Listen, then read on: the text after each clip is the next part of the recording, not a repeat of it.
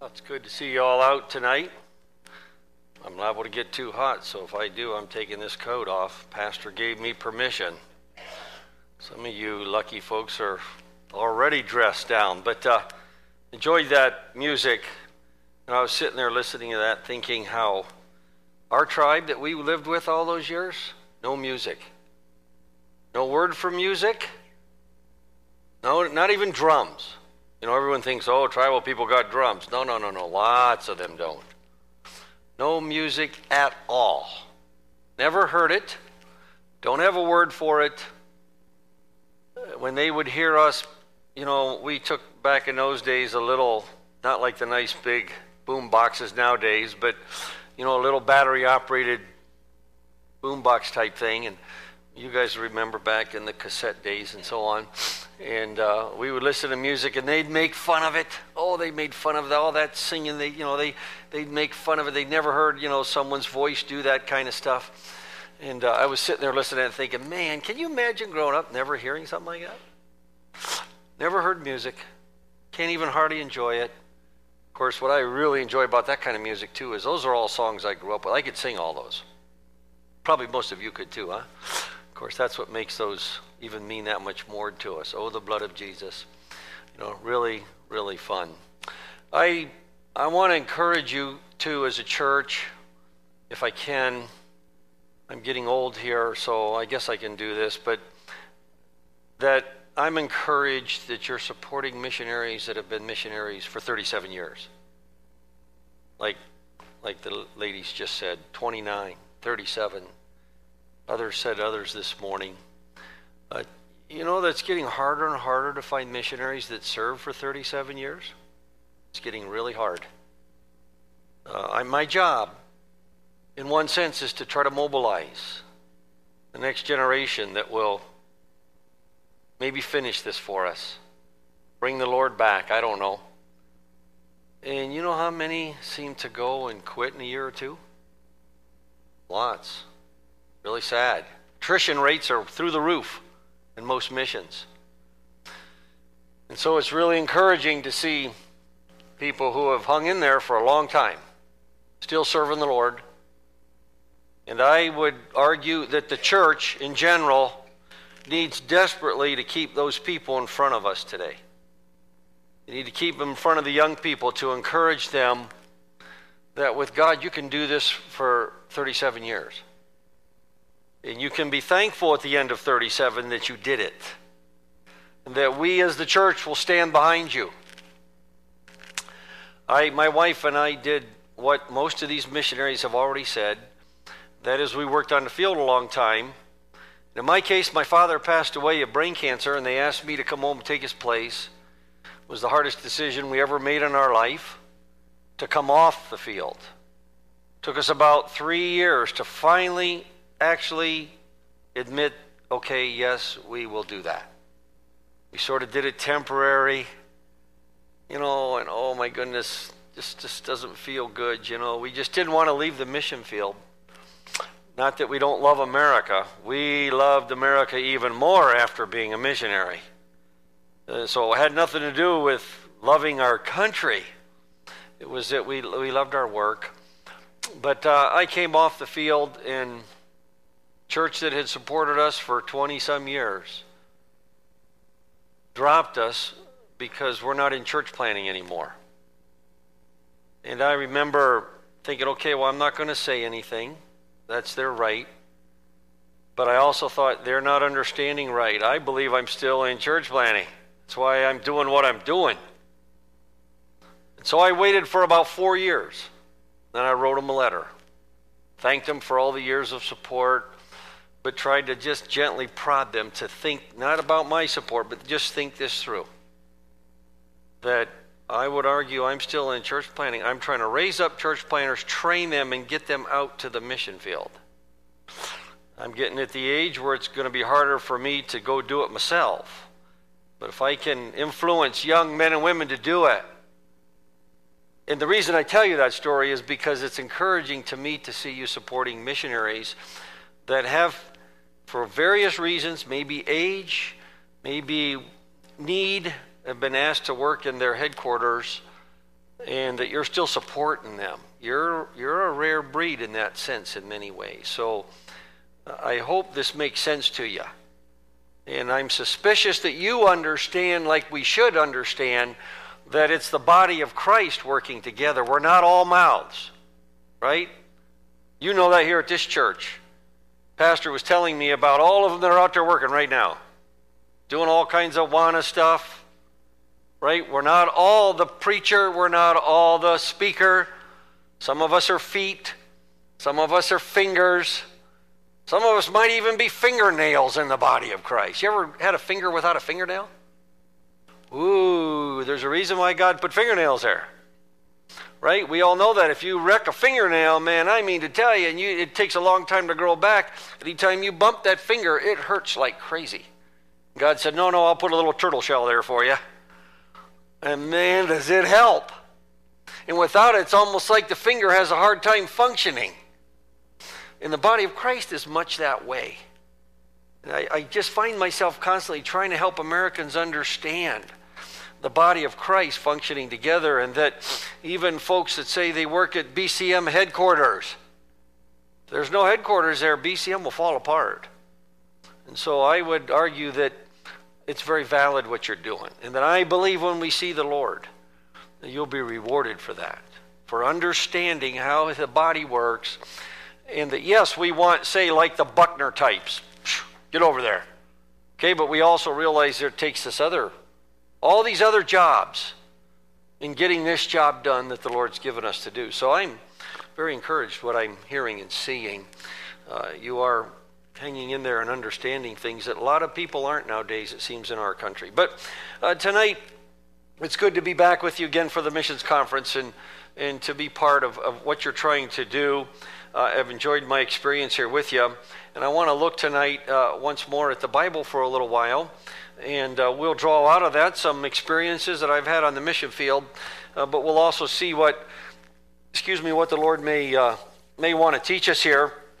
Living with a group of people like the Yanomamo all those years, I often felt blessed because of the job that the Lord gave me to do, forced me to learn things that I would have never thought through. I would have never understood. The hardness of it, the rough part of doing it, actually ended up being for the good. You know what I'm talking about. Most of us are old enough. We've been through rough times. And it's through those rough times that the Lord teaches you things that if it's all smooth sailing, you never learn them. And so a lot of the struggles of being on the mission field and living where we did actually ended up for the good, even though sometimes going through them didn't feel that way. But the Lord taught us a lot. If you have your Bibles, though, I'm going to be reading a psalm that is probably very well known to you because you're a mission-minded church. So if you've heard it before, even spoke on, forgive me here, but we'll wander through it maybe from my perspective, and it's Psalm 96, a very well-known missionary psalm in one sense. Psalm 96. And I want to wander through a few of those verses here this evening. Psalm 96 and verse 1 in my Bible says this, sing unto the Lord a new song. Sing unto the Lord all the earth. I'm a missionary, I can't help it. I have all underlined. Sing unto the Lord all the earth. I remember living with the Yanomamo and adjusting to all the new and strange things that they did. You know, what they ate was kind of weird sometimes. Really weird. And thankfully, my tribe was the kind, they didn't get offended if you didn't eat their food. By the way, most people aren't really offended if you don't eat their food. On the other hand, they like it when you like their food. But, you know, when they would offer me a grub worm as big as my thumb that was still alive, I'm like, no, come on. We're not really eating these, are we? Oh, man, they're in their glory. I mean, literally, they're in their glory eating that grub. That grub turns into a beetle. It's probably about 4 inches long. I don't know if you've ever seen them on TV or in a magazine that they have 2 great big horns up here. It's like a rhinoceros beetle, And it's, I mean, big, huge horns. You know, I'm suspicious if they grabbed you, it would hurt a bit. But that grub would turn into that beetle. And the Yanomamo would go out where palm trees have fallen in swamps. Apparently they know that they go there and lay their eggs in those palms, because the heart of the palm is all pulpy, you know, and they can get in there. And the Yanomamo chop them open, and in there are just tons of these big grubs. You know, and I'm having a blast filming all this until they start to eat them, because I figured, well, we're at least going to go cook them, you know, and they're eating them already. I just could not believe it. As I lived with them, though, I kind of understood why they eat grubs. Not that I wanted to do it, but I understood. Because their life, there's no fat in their life. Basically no, you know, like oil, grease, fat, you know, bacon. Okay? Never heard of bacon. And it's all of that stuff that tastes good even in our culture, right? I mean, that's why we have trouble here at home. We got a bunch of that stuff. Okay, and I keep getting drawn to it. I can't help myself, sort of. I like hamburgers and French fries that are cooked in fat, sort of, you know, in oil. And the Yanomamo have none of that. And so their diet is as blah as the day is long. By the way, they had no salt. No salt. Except what might be by nature in stuff. You know, but no salt. There was nowhere they could get it. They didn't even have a good word for it. Well, they didn't have a word at all for it. We taught them the Spanish word when they saw us doing it. And any of our food that had salt in it, they would try it. Oh, they hated it. Phew, salty. You know, I'm thinking, shoot, I can't even taste that salt. You know, I'm putting more on. And they're like, oh, really strong. But sure enough, they're like us. They started liking salt and wanted us to bring salt in for them. Thankfully, most anthropologists didn't get angry at us for bringing salt in, because when you don't have enough salt, that's actually a problem on the other side, right? We have too much sometimes, but not having enough's a problem. I'm suspicious that's why they never grow big, tall.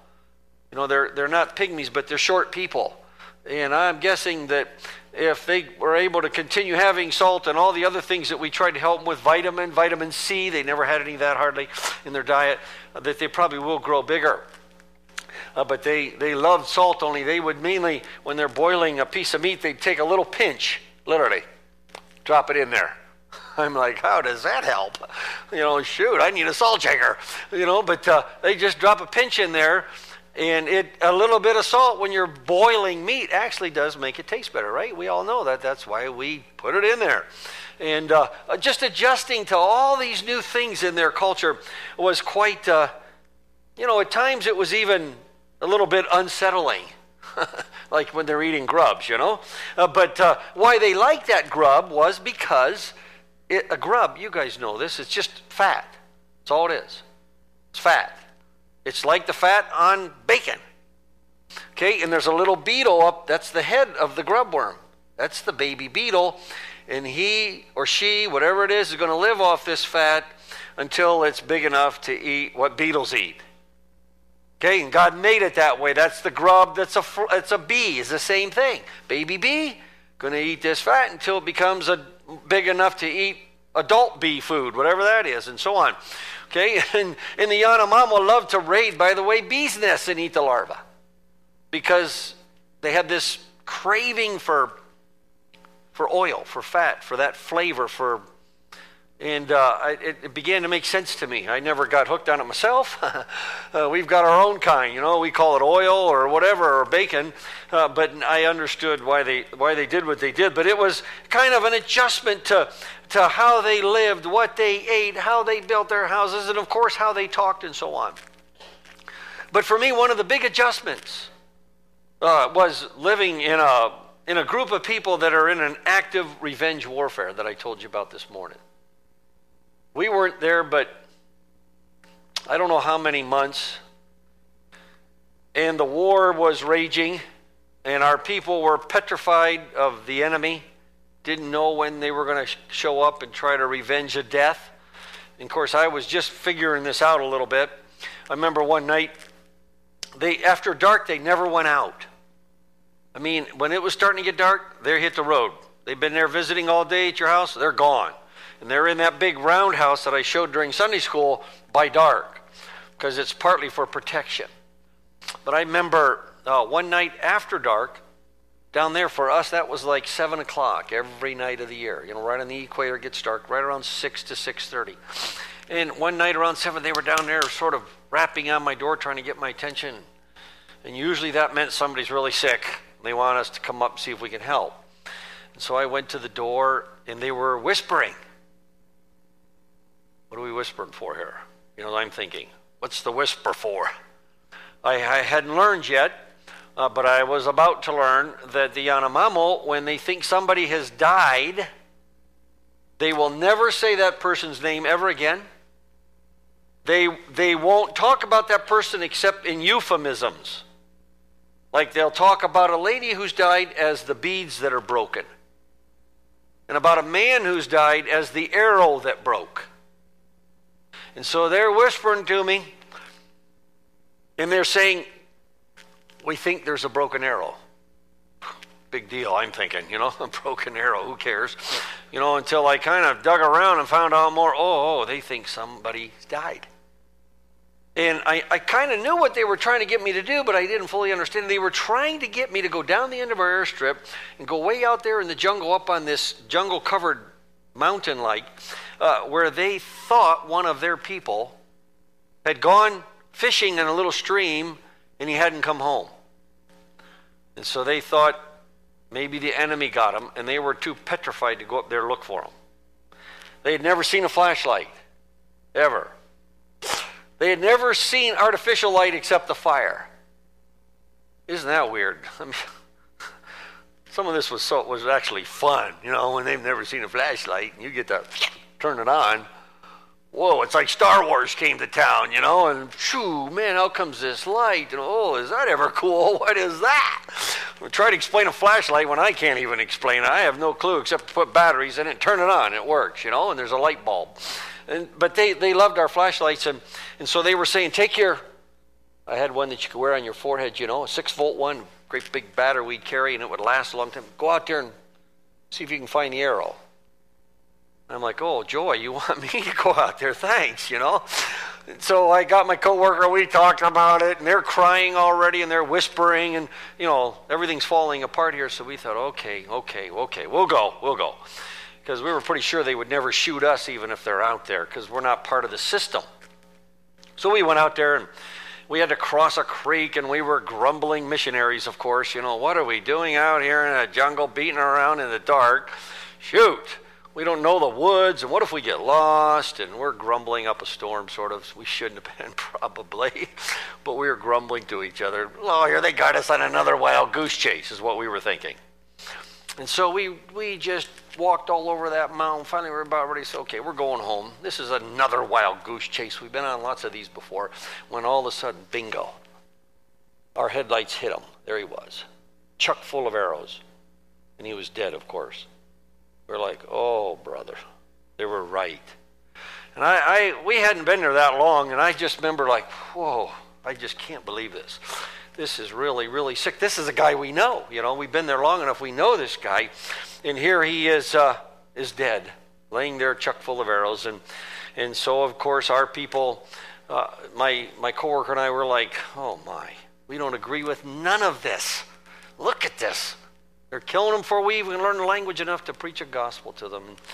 And so we went back to the village, and we told them, sure enough, the arrows broke. You know, come with us. We got to go get them. And what the Yanomamo would do is they would take a big long pole and tie a hammock to it, put the body in it, and then two guys would carry the hammock, you know, to bring him home. And so we went up and did that, and so began the whole process. I showed you a little bit of it in Sunday school of cremating the body, and on would go this whole process. And we knew, okay, this just means someone else is going to die now, because our guys are going to think they have to go revenge that death, of course. And they're going to go over and kill someone in the village that they're pretty sure did this to them. And this thing just goes on and on and on and on. What a life it was, you know, in those early days to try to get your hand around this and try to figure out what's going on, and just to see what sin does totally unchecked, you might say. We have no clue how sin is checked in our culture by virtue of the influence the Bible's had on us as a nation. We have laws that say you can't do this, you can't beat your wife. We don't care what she did. Doesn't matter what she did. You're not allowed to take a club to her.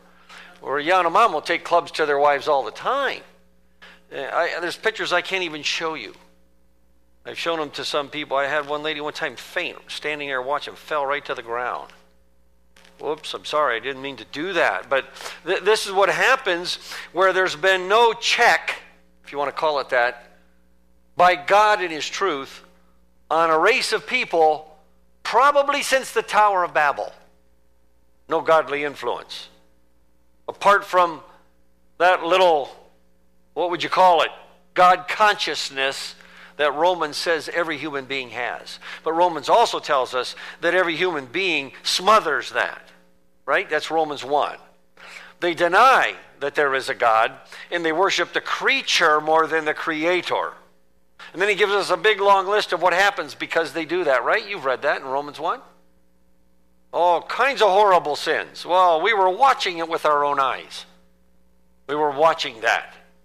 Sadly, that's what's happening to America, right? We're moving back into that realm. We're denying God as a country, as a people, and things are getting uglier. Well, that's the Yanomamo for thousands of years. But every time I read this verse 1, I think of all that because the Bible says, sing unto the Lord a new song. I like that. A new song. Sing unto the Lord all the earth. And to go into that kind of an environment that I just defined, learn their language, learn their culture, preach the gospel, and then all of a sudden seeing some of them guys singing a new song. It just blows your mind. You realize, wow. Wow. God and His Word is incredibly powerful. To watch all this junk going on that just about sometimes when they would bring a wife to us that's beat to a ruddy pulp, one lady, it took us 4 hours to suture her head back together. And I remember thinking, oh, it's a good thing I don't have a shotgun. I just feel like going after somebody, the bozo that did this to this lady. I just can't believe it, sort of, you know. It just make you angry. I remember thinking, what must the father of this woman think? Well, they're fine with it. That's how wacky their culture had become because of no influence from God and His Word. And then to see those same people actually literally learn to sing, and some of them were singing today while we're meeting here.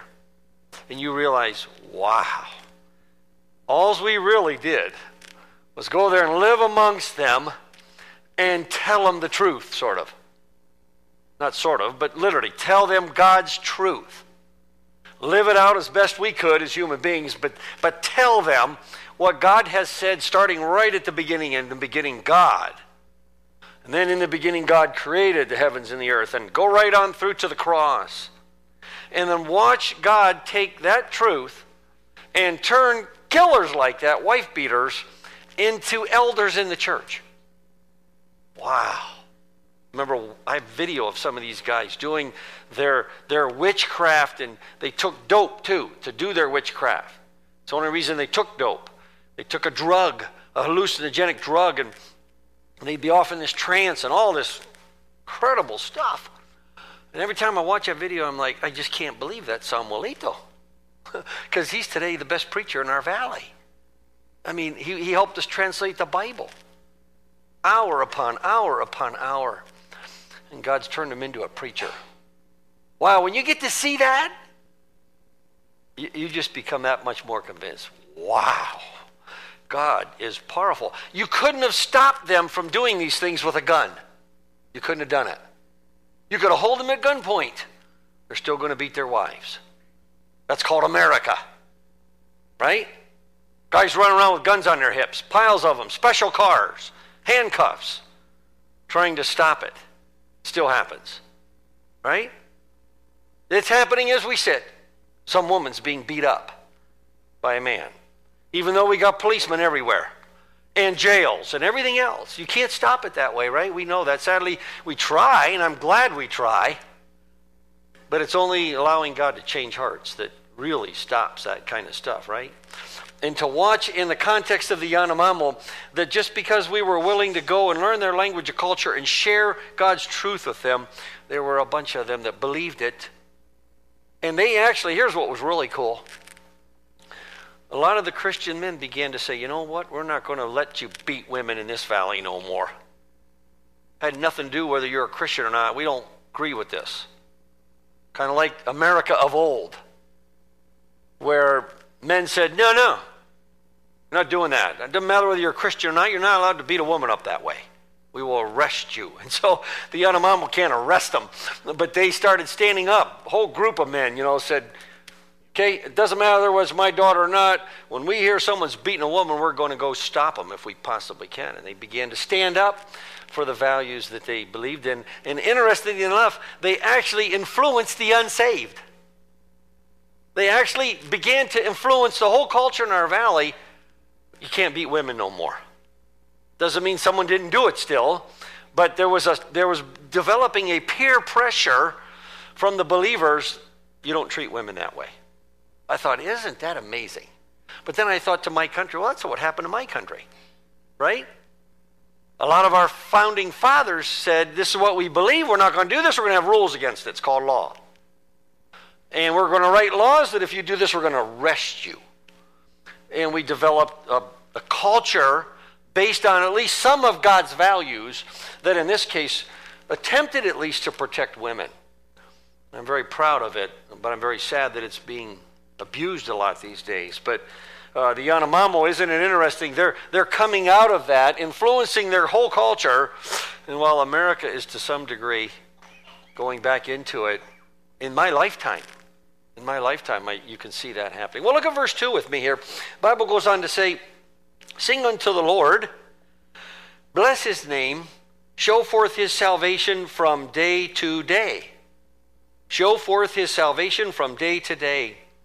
I remember as we lived amongst the Yanomamo, there was a period where they had gotten very confused about the gospel, about salvation. And the Yanomamo had taken, they didn't have a good word for God. There was no good word for God. And so we didn't know really, okay, what are we going to call God here? Well, we could have just called him God. Wouldn't have mattered. They don't know what that word means. But we thought, well, maybe we'll use the Spanish word. Because at least they're in a Spanish country. We might as well use Dios if we're going to bring a word in.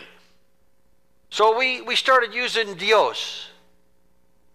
We also later then made a Yanomamo word for God. Yaibada is what we really call him now. But the Yanomamo had taken the word for God in Spanish, Dios, and they had turned it into a verb. Okay, and they took a verb ending, and they put it on the end of God, of Dios. Like diosing. Eating, diosing. They made a verb like that. Okay, and they would ask each other, are you diosing? If if they're trying to find out, are you a Christian, sort of? And you would say, oh yeah, I'm diosing. And I remember finding out they were doing this, and I got really, really, really nervous. Because if you understand God's word, that's making me nervous, theologically. Are you a Christian by diosing? Are you a Christian by Godding? Or maybe you could translate it, doing the God thing? No, right? We're not saved because we do the God thing. We're saved because Jesus did the God thing, right? That's why we had last Sunday, called Easter. We're thanking God that Jesus did the God thing, and all I got to do is believe in him, and thou shalt be saved, the Bible says, right? Put my faith and trust in the fact that Jesus did the God thing. I can't. I'm a lost sinner. I need help. So Jesus came, did the God thing. I put my trust in what he did, not in me doing the God thing. Well, the Yanomamo had developed all this terminology, and I remember getting really, really nervous. Oh, my goodness. And so I remember asking the Yanomamo at times, I decided, okay, time out, we got to do some detective work here. It's spiritual detective work, sort of, you know. And I remember sitting around in hammocks, and I'd ask the Yanomamo, are you diosing? Oh, yeah, I'm diosing. I'd say, okay, good. What do you do, by the way, when you do the diosing thing? Because I'm trying to find out, what are they really thinking? You know, when you're doing the diosing thing, what are you doing? Oh, they said, I quit chewing tobacco. Oh, okay. He thinks he's diosing. In other words, saved, because he doesn't chew tobacco. I thought, how in the world did this get started? This sounds like America. Where'd this come from? I'm thinking to myself, who started this lie? That you get accepted by God because you don't chew tobacco? I didn't say this to them. I'm thinking this in my head. Okay, so I started chalking this up in my mind. Oh, buddy, Jorge thinks that. Enrique thinks that. Oh, I couldn't believe how many guys said, oh, yeah, I'm diosing because I don't chew tobacco. By the way, I was glad they weren't chewing tobacco, some of them, because they spit it everywhere they go. Right in my house. Yanomamo don't have a word for floor. Okay, they never thought of floor. You know, we know what floor means. Floor means something we made, right?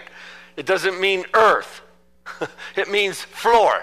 And so on our floors, we don't really spit, right? Because we have a floor. We're trying to keep it clean. Oh, that's never crossed their mind.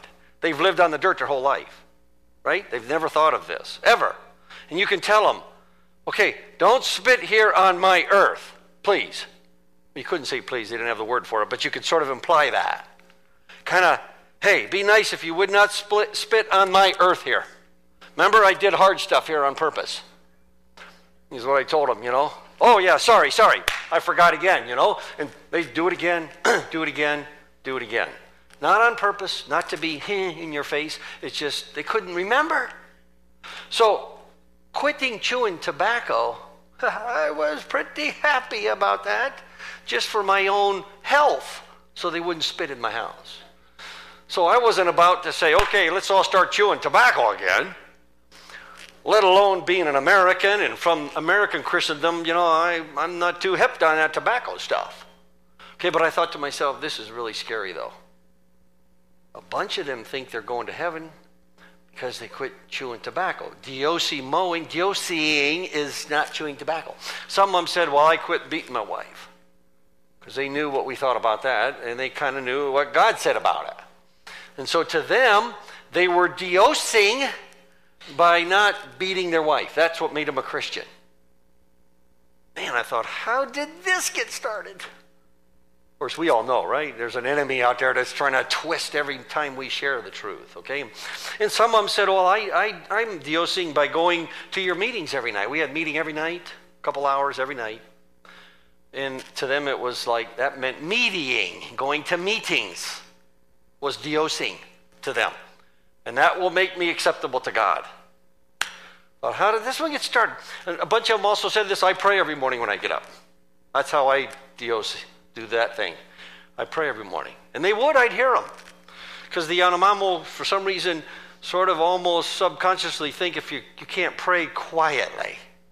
You can't pray in your head. God, you got to talk, sort of, you know, because we taught them it's talking to the Lord. And so they would pray out loud, and it was kind of fun to hear them pray. But I remember thinking, wow, there are just hundreds of people here who think that they're made right with God by doing these things. I hope all of that's bothering your conscience too. Oh, you're kidding me. In me and my coworker, the only two Christians in the world that can speak their language. Okay, so we feel massive pressure. We can't just say, well, whatever, they're confused. Because there's nobody else on planet Earth that can help them get straightened out. We're the only ones that speak their language. And somehow or other, this has got really messed up. And I remember beginning to fight that battle with the Yanomamo. This sounds really weird from American missionary, but I remember telling them in the meeting, when I finally found all this out, we started teaching on this. And I remember saying to them, do you guys really think this? I said, that if you die and you go to up to the pearly gates, as it were, and Jesus meets you there, and he says, why should I let you in here? I asked them those questions. What would you tell them? I said, are you going to go like this? You think he'll say, oh, clean, good, come on in. You think that's the issue? Is this the issue? Clean that lip up. Or is there a much deeper issue? Sin, right? That's part of my very nature, the Bible teaches. How am I cleaning that one up? And obviously, even in American Christendom, these things get kind of out of kilter, don't they? We have a tendency to make all the external issues, in many, many churches, at the expense of the internal issue, the real issue. Right? I'm not encouraging them to chew tobacco. For heaven's sakes, I never chewed it. I remember telling them, you notice I don't chew it? And we talked all about that. But I was bound and determined that I am not going to be a servant of the Lord that allows them to think by not chewing tobacco they please God. No. There's only one way to please God, right? And that is put your faith and trust in what he tells you about his son. That was your sacrifice for sin. And if you will put your trust in that sacrifice, thou shalt be saved. I will accept you. I will invite you in, and I'm going to tell you when you come in, get your head up and look right straight at me. No getting down on the ground. It's all been dealt with. No fear here. God never gives us a spirit of fear. Because if we put our faith and trust in his son, he's dealt with it all. Right? He's dealt with it all. That's why we sing the songs. That's why she played the song she was playing. All about the blood that's dealt with our sin. And God's not holding your sin over your head. Oh, there you did another one. And threatening you so that you will act like a good boy or a good girl. He's actually trying to love you into that. Right? He's saying, I took care of it all for you. I took care of every sin you've ever committed and every one you will ever commit. It's all dealt with. Come into my throne room, what's he say? Boldly. Boldly. I kind of see it this way. You walk into the presence of Jesus and you're feeling like this. He's going to say, head up, head up. Head up, I died for this. Head up. Now come in here and talk to me. Look me right in the eye. I want to be your friend. I want to talk to you. I don't want you afraid of me. I died for your sin. I paid your penalty. Now come on in. Don't be afraid like the high priest. Remember? When he went into the Holy of Holies once a year, they tie a rope around his leg. They put bells on his clothes because they were afraid that God might just strike him dead instantly. And if he did, none of us are going in to get him out. So we got a rope, we can pull him out if that happens. Right? That's literally the truth what the Israelites did. And Jesus dies on the cross. And his Father reaches down from heaven and he rips the veil of the Holy of Holies wide open. From top to the bottom. Right? You can go read that. He reaches down there on the day we just celebrated. When Jesus finally dies and pays for the sins of the world, God reaches down and he rips the Holy of Holies wide open. He says, it's open to you now, if you'll believe me. Come on in. Don't be afraid. Come. Come in. I want to talk with you. I want to walk with you. I want to be your father. Wow, pretty cool stuff, huh? The Yanomamo had not understood that. And they thought all their good works is what made them right before God. None of their good works were wrong, right? They weren't wrong things. They weren't things I want to tell them, go back to the bad things. But I surely did not want to allow them to keep believing that those are the things that make me right before God. No, no, no, no. Those are the things I attempt not to do because I'm right with God. Does that feel right? You understand me? Okay, I attempt not to beat my wife because I'm right with God. He's changed my heart. Okay, maybe I get angry and I want to, but I'm trusting him to help me not to do that if I'm a Yanomamo, because I'm right with God. Because he died for that sin. I'm not going to abuse that. And I walk with God, as the Bible says. Well, the Yanomamo didn't understand all that, and it was a lot of fun. I guess you could call it fun. Going back and trying to get this crystal clear for them. It took us quite a while, but it was really, really fun. By the way, I remember asking them after teaching on this a long time, trying to make this clear, sensing, okay, they're clear. So I started asking the same question. When you die, if Jesus says, whoa, why should I let you in? What are you going to tell them? I was like, okay, I wanted to see what they're going to say. I remember one guy said, oh, shoot, he says, I know exactly what I'm going to do. I said, what's that? He says, I'm going to shove that door open, and I'm going to tell God, you see that one sitting over there on the throne? Because of him. I thought, bingo, he got it. He got it. His confidence in the fact that God would accept him into heaven, as it were, was because of Christ, who was sitting on the throne, the one who conquered sin and death and paid his penalty. And that's where his confidence was. It wasn't in, oh, I quit this, or I don't do this, or I pray, or No. His confidence was in his Lord, who died for him on the cross that we celebrated just 1 week ago. His confidence was in that. And I thought, oh, praise the Lord, they're catching on. They're finally catching on to what God's done for them. Well, I took way too long to tell that. Look at verse 3 here. He goes on to say, again, here goes this missionary psalm, declare his glory among the nations, his wonders among all peoples. Wow. All the way back in the Psalms, God was a missionary God.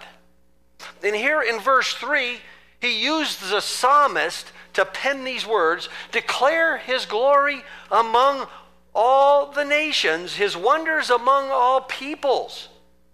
Even way back there, God wanted all the nations of the earth to hear of the true God, Jehovah. If you go into the Hebrew, go look at the Hebrew on this verse, and you will find out that again, guess what the sense is of these words, of the word nations and peoples. It's again the sense of the ethnic peoples of the earth. Almost never in the Bible is the word nations referring to political nations. Political nations like the U.S. and Canada and Mexico and France and Germany and Papua New Guinea. Very seldom. Almost always it's referring to ethnic nations, like we sometimes use the word in our own language, the Cherokee Nation, the Navajo Nation, the Iroquois Nation. Okay, that's how the Bible uses it here. And God is sort of giving a command here that we are supposed to declare his glory among all the peoples with an S on it. Different kinds of peoples of planet Earth. Like I told you this morning, there's still all kinds of peoples with an S. Okay, the Bible uses that term, peoples, because it's a different word than people. People's just people. Peoples are different kinds of people. Okay, and he's saying here, declare his wonders among all the peoples. And sadly, there are still many peoples that have never heard his wonders. I didn't read these to you, but I'll just quickly read them here for you. These figures that are just mind-boggling. That there are around 6,900 languages on planet Earth. 6,900. Okay, that means almost 7,000 different ways to say, I am hungry. That makes me laugh thinking about it, in a sense of a scared laugh almost. Our God came up with 6,900 ways to say, I'm hungry. Monkeys didn't. No. The monkeys didn't figure this out. If you ever go try to learn a tribal language, here's my tribe. They don't know how to read or write. They don't even have a word for word. Okay, they don't have a word for word. They call words sounds. They'll say, make that sound again. You can't say make that word again. You have to say make that sound again. Yet if I had the time here and a chalkboard, I could so confuse you, you would think I'm a genius if I started explaining the Yanomamo language to you. I do it every week up there at New Tribes with college students. And they cannot believe what they're seeing. The grammar of the Yanomamo language is beautiful. Their whole language is split into transitive and intransitive verbs. The language is split right down the middle. Transitive verbs take different past tense than intransitive verbs, and I lost most of you already. What the world's transitive and intransitive? By the way, they don't have a word for transitive and intransitive. They can't even explain it to you. They just do it perfect. Transitive verbs take objects, intransitive verbs can't. For you that went to grammar school a long time ago, I remember learning that. Do you remember that? I hated that stuff in high school. But at any rate, and here the Yanomamo, their language is just miles beyond their ability to write or anything like that. They speak this incredibly intricate language, so intricate you can put the Bible into it, and yet scientists think monkeys did it. You have to be kidding me. By the way, why did the monkeys learn to talk? Why didn't the cows? Ask them that one time. Why did monkeys develop talking, according to you guys, but cows didn't? Over the same millions of years, why didn't the cow race learn how to talk? Or the frog race? Or any other creature? Why just the monkeys? You probably never heard that question before. That's a simple one. And the big boys, like my dad used to call them, they can't explain it. They have no clue. No one's even hardly ever asked that question. Why did just monkeys do this? Why didn't some of the others do it? Why don't we see little colonies of talking cows? Maybe they're walking on two legs too now, finally. Come on. This is so ridiculous, it's unbelievable. Yet Dr. So-and-so believes it with all his heart and teaches it to our kids. Isn't that frustrating? It frustrates me. But let me finish this. 6,900 languages. Get this. Of those 6,900, 475 languages have a piece of the Bible in their language. Somebody started, never finished. So we'll say 450 have some verses, just some. They tell us this, that about 876 have at least one book of the Bible in their language. 876. They also tell us this, that around 1,700 languages have the New Testament in their language. One of those would be my tribe, the Yanomamo tribe. It's done and printed, and they have it. We've taught them what words are and how to read it. Okay, so there are around 1,700 languages that have the whole New Testament. By the way, how many versions of the Bible do you think we have in English? You guys know, right? Way over 200. Way over 200 times, somebody has given their life to translate the whole Bible into my language. 200 versions at the bare minimum. And here are only 1,700 languages have just the New Testament. Of course, I'm kind of a little blunt. I guess I might as well tell you, you know why that's true, right? Because God loves the English-speaking world more than the rest. And I'm so privileged to be part of that special group that speaks English. No. Why does the English world have way more translation than any other part of the world? Guess where the money is. Okay, I'm just being bluntly honest with you. It's where the money is. And that's why another one just came out not too long ago. And another one will come again. You can count on it. Because if you want to be a millionaire, give your life to translate the Bible again into English. You'll get rich. Most of us are too old to get started. We'd never get her done. But put a group together, get it done, you'll get rich. Every preacher out there, almost including me, will buy it just to check it out. And you'll get rich. Okay, I'm glad we have all that. I'm not griping that we have it, but I am griping that we have 200 versions plus in our language when there's whole languages don't have one verse yet. Something is wrong when the Bible says that God is not a respecter of persons, yet somehow or other it looks that way when you look at the Bible. Get this. Here's what's really cool. Up until this point in history, we've translated the Bible into the New Testament into 1,700 languages. But as you sit in your chair, over 2,000 languages are getting the Bible right now for the first time. Wow. And ever since Jesus at the little meeting in Galilee said, go and tell all the nations, we've put the Bible into 1,700 languages. But right now, we're putting it into 2,000 more. Right now, my son's doing it in one of them, in the CR language, out there in Papua New Guinea. Wow. Do you see what I see? Something big is happening.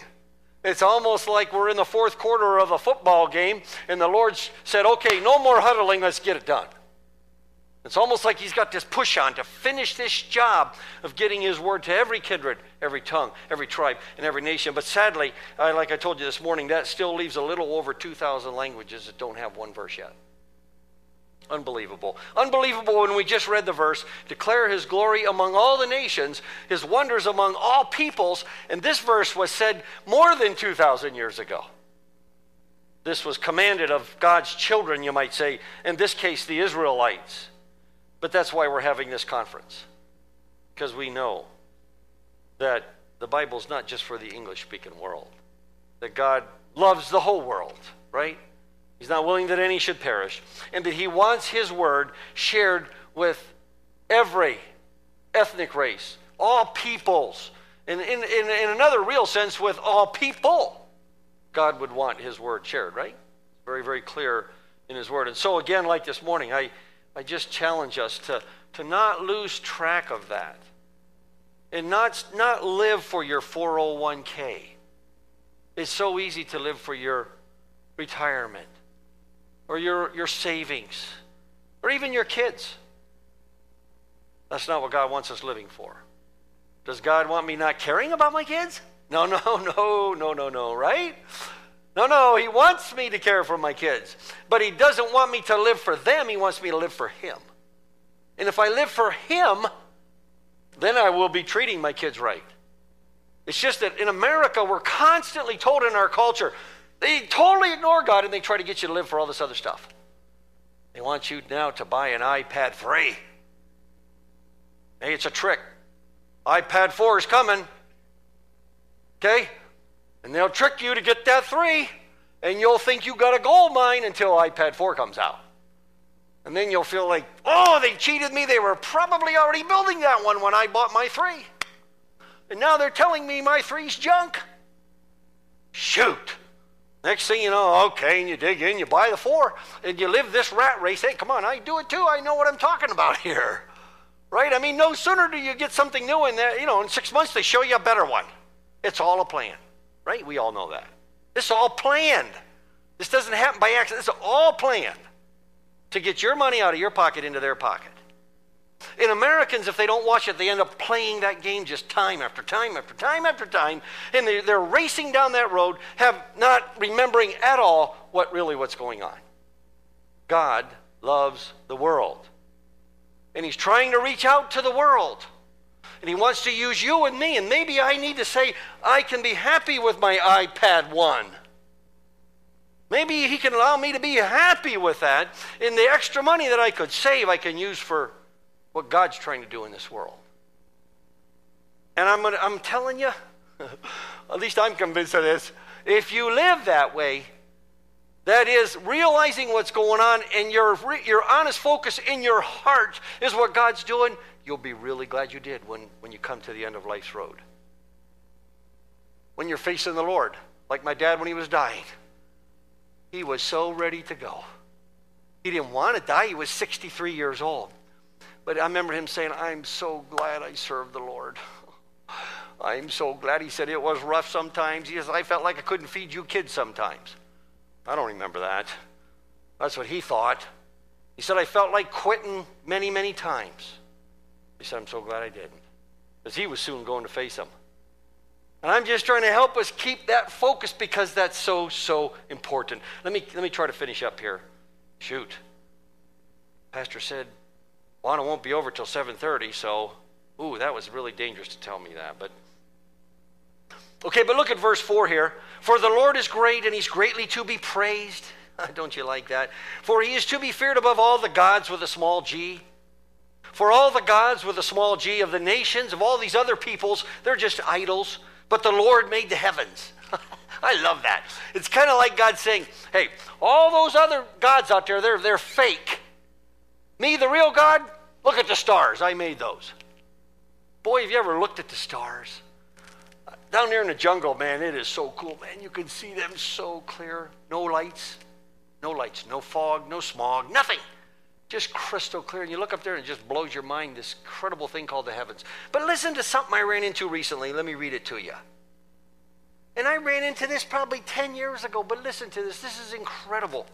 This is a quote.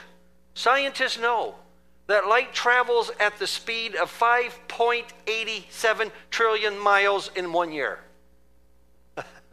My dad used to say, I just blew a brain fuse. Okay, here, let me say that again. Light travels at the speed of 5.87 trillion miles in 1 year. Light does. Scientists also know that the galaxy of which we are part of, it's the solar system is part of, our galaxy, is about, hang on, 100,000 light years in diameter. Which means that it is about 587,000 trillion miles wide. Okay, we call it the Milky Way. 587 trillion miles wide, our galaxy. Now get this, hang on. And it is simply one of at least 50 billion such galaxies. Oh. Every time I read this, I'm like, you have to be kidding me. I always wonder who counted those stars, you know? Oh my goodness. 50 billion galaxies they can see today with Hubble. And ours is a small one that's 587,000 trillion miles wide. And then God says here in this verse, I'm the real God, I made the heavens. Kind of like, I made the heavens. Whoa. It's unbelievable. How could you look at that and say, oh, there's no God, that just happened? Come on. This is incredible. Get this. And they go on to say, our galaxy, the Milky Way, one of 50 billion, our galaxy has about 100 billion stars in it. Just ours. 100 billion stars. The sun is just one of them. It's a modest star, they say. It's burning at about 6,000 degrees centigrade on the surface. Oh, brother, it's so hot you could put it, what is it? Is it 9 or 3 million miles away, and it heats our Earth. We're hot right now. Right now it's hot in here. Because of a star that's millions of miles away. You have to be kidding me, but it's true. Okay, and they tell us here, our sun is traveling in an orbit. It's moving. Okay, it's moving at 155 miles per second. The sun is. Which means it will take 200 million years to complete one revolution of our galaxy. That just is unbelievable. Then you know what? People, Christians are afraid to serve the Lord. Don't know if he could take care of me. You've got to be kidding. You've got to be kidding me. When he made all that just by saying, okay, I want a few stars. Boom, there it was. Billions and billions and trillions and massive, huge thing called the universe. The Bible just said, declare his glory among the heathen, his wonders among all people, because he's the God who made the heavens, the Bible said. I love it. That is so cool. And back then they had no clue how big the heavens were. No clue when they wrote that. God did, but they didn't. They had no clue that way down the road you and I could read that and say, whoa, he did make something when he made the heavens. As far as I knew, it's the stars they could see. That's just a little bit of it, right? It's huge. Verse 7 goes on to say, give unto the Lord all you kindreds of the people. All you kinds, see? All you kinds of people, give unto the Lord glory. Glory and strength. Give unto the Lord, I like this, the glory that's due his name. It's due him. Bring an offering. Come into his courts Oh, worship the Lord in verse 9. In the beauty of holiness, fear before him all the earth.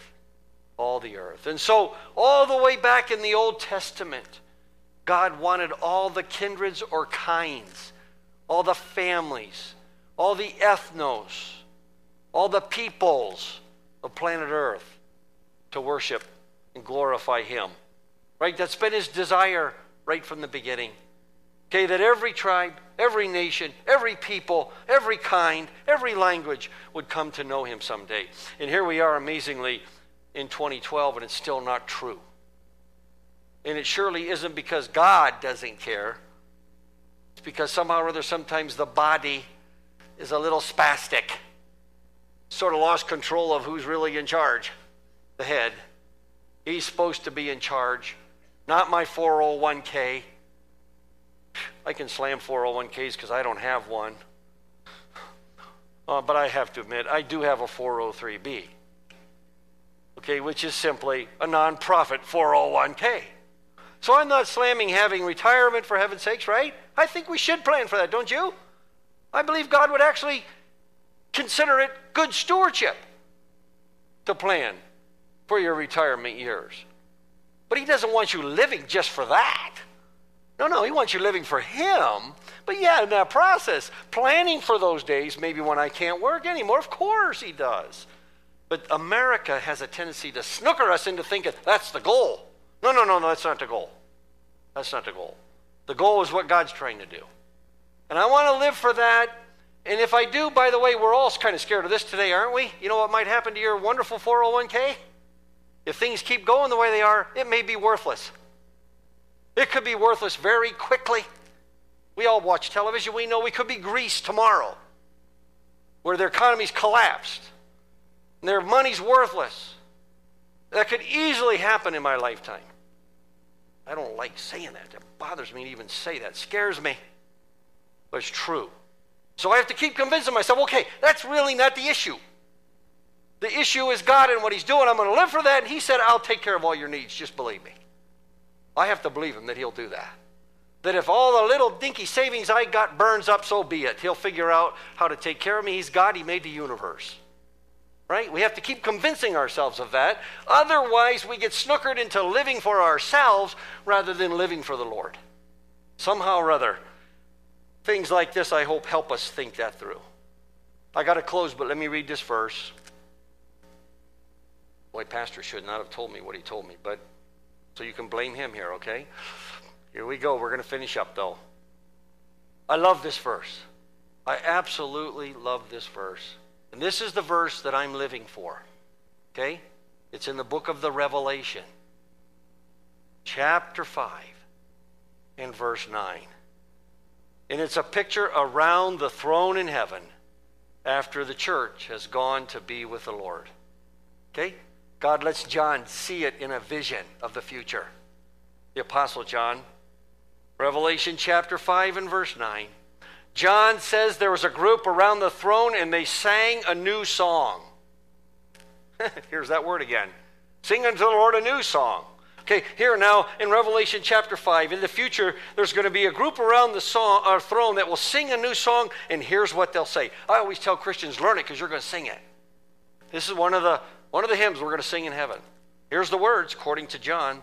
You are worthy to take the scroll and to open the seals because you were slain and you redeemed us to God by your blood out of every tribe, tongue, people, and nation.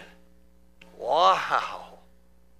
It looks like God's going to finally build his church from every kindred, that's kind, every tongue, that's language, every tribe, we know what that means, and every nation. And guess what word nations is again?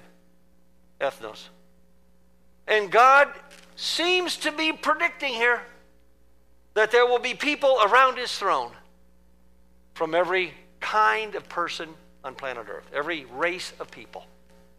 So, when you get to heaven, since you saw some of my pictures this morning, watch for some Yanomamo. You'll get to see some. That'll be kind of cool. We'll be up there singing this song. You look over there. Hey, there's them guys we saw on the screen that time. There's Yanomamo. I don't know. I kind of wonder if they might not look like Yanomamo. with their hair cut like they do? I kind of wonder that. I could be wrong. I don't know. I don't think they'll be all American looking. I kind of have a sneaking suspicion that God gets great glory out of all the different kinds coming together to praise him. Instead of making us all alike, I kind of think he's going to bring the Yanomamo, my tribe. You know, here comes the Americans, here comes the French, here comes the Germans, you know, here comes Ben and Nikki's tribe, I can't remember their name. All the different kinds of the earth for the first time in one choir. And the event that will bring them together is the Son of God on his throne. Isn't that cool to think about?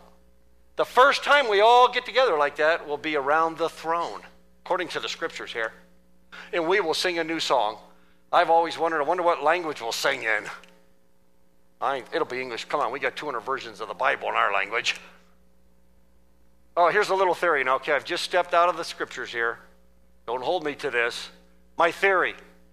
I wonder if we'll sing in our own tongues. Okay, because my tongue's my tongue, buddy. I don't want to sing in Yanomamo. I don't want to sing in Spanish. I can speak them both real well, but I love singing in English. I can't sing very well, but I like it. It's my tongue. And could it be that God's got all the languages of the earth tuned up in such a way that when they become one choir for the first time around his throne, it'll kind of be like a pipe organ when all the pipes play. You know, 2 or 3, doesn't sound too good. But when someone can make them all play, oh, buddy, that's beautiful. Could it be that our languages are tuned up by God when he made them, that when they become a choir for the first time, it will be a praise and worship song like it's never been sung in history? I don't know. That's my guess. I could be wrong. We'll find out when we get there. But it is clear we're all going to be there from all these different kinds. And so as we close tonight, I guess my challenge to us again as a church, as the church of the Lord Jesus, is to keep the focus in the right place and realize what you're trying to do as a church in this thing that we call missions is right. Okay? It's right. It's what God wants done. Even if the whole world thinks we're nutcases, who cares? Okay? Even if the whole world tries to stop us, we're still going to obey him. Right? We're going to do what he told us to do. And we're going to go into all the world. And we're going to preach the gospel, hopefully to every creature like he told us to. You know, a lot of us sitting here, okay, we're told we can't do that, we think. And we're probably right. Do you know what you can do? You can pray. Here's another thing you can do. You can help your children think this through so they're willing to send their children to carry the good news to people who've never heard. A lot of us are grandparents. I got 10 grandchildren. Okay, and it's a lot of times it's the parents and the grandparents that are stopping this whole thing. They refuse to let their children leave. I want my grandchildren by me. Okay, I want mine by me too. But I have, what is it now, 4 and 3, 7 of them living a long, long ways away. And I go at times 4 years at a time without seeing them. Okay, they go away in 4th grade, they come back in 8th. You think I like that? No, I don't like that. I don't like that. I don't like just getting to see some pictures. But you know what? The Bible says my life on this earth is but a vapor. It's going to go really quick. And I'm going to spend eternity with the Lord. And I surely don't want to look him in the eye and have to admit I kept my kids with me because I didn't care about the rest of the world. I tried, Lord, at least to be willing to let you use my children and their children to reach a lost world with the gospel. I did it to my parents, so why shouldn't I let my children do it to me? Let alone it's what God wants. And we as grandparents, we can have a big, big, big part to play in this. If we encourage our children to be willing to let their children maybe go serve the Lord, get some training, and go off to some God-forsaken place, we think, to preach the gospel. And then, by the way, be proud of them. Be proud of them. That they're willing to serve the Lord. Like so few are today. In a church like yours, you could pump them out. You could send them out. Our church right now, we've got 12 young people from our church in Bible college right now, all planning to be missionaries. I'm shocked. How's this happening? Because we finally got more and more parents that say, you know what, this is what's important. This is way more important than you having a career. Doing what God wants you to do. If God wants you to get out there and reach people, then go for it. We're behind you. We'll pray for you. We'll support you. And we'll be proud of you. I'll be more proud of you for doing that than going to Penn State and being an engineer. There's lots of engineers. There's not many, though, that'll live for the Lord. Wow. Let's close. Lord, thank you for this church. Wow. It's encouraging to be here, to see missionaries that have served you for a long, long time, still enjoying serving you. Maybe doing it in a different way right now, but wanting to serve you to the end. Lord, help all of us to be that way.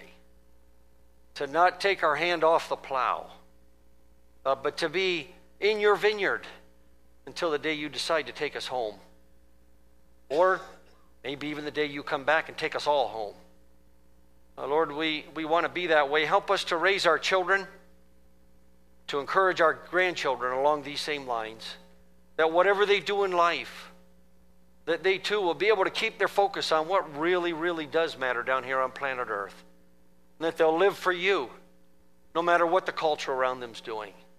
No matter whether they're an engineer in a factory or whether they're a Bible translator out in some jungle, that they'll live for you and for what really matters. Thank you again for this church and for their desire to influence many in their whole neighborhood here and the whole world with the good news of what we celebrated last week, your resurrection.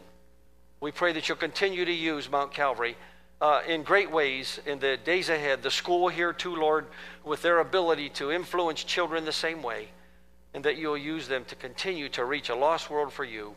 And Lord, if you do, we'll give you the praise and the glory for it all. In Jesus' name, amen.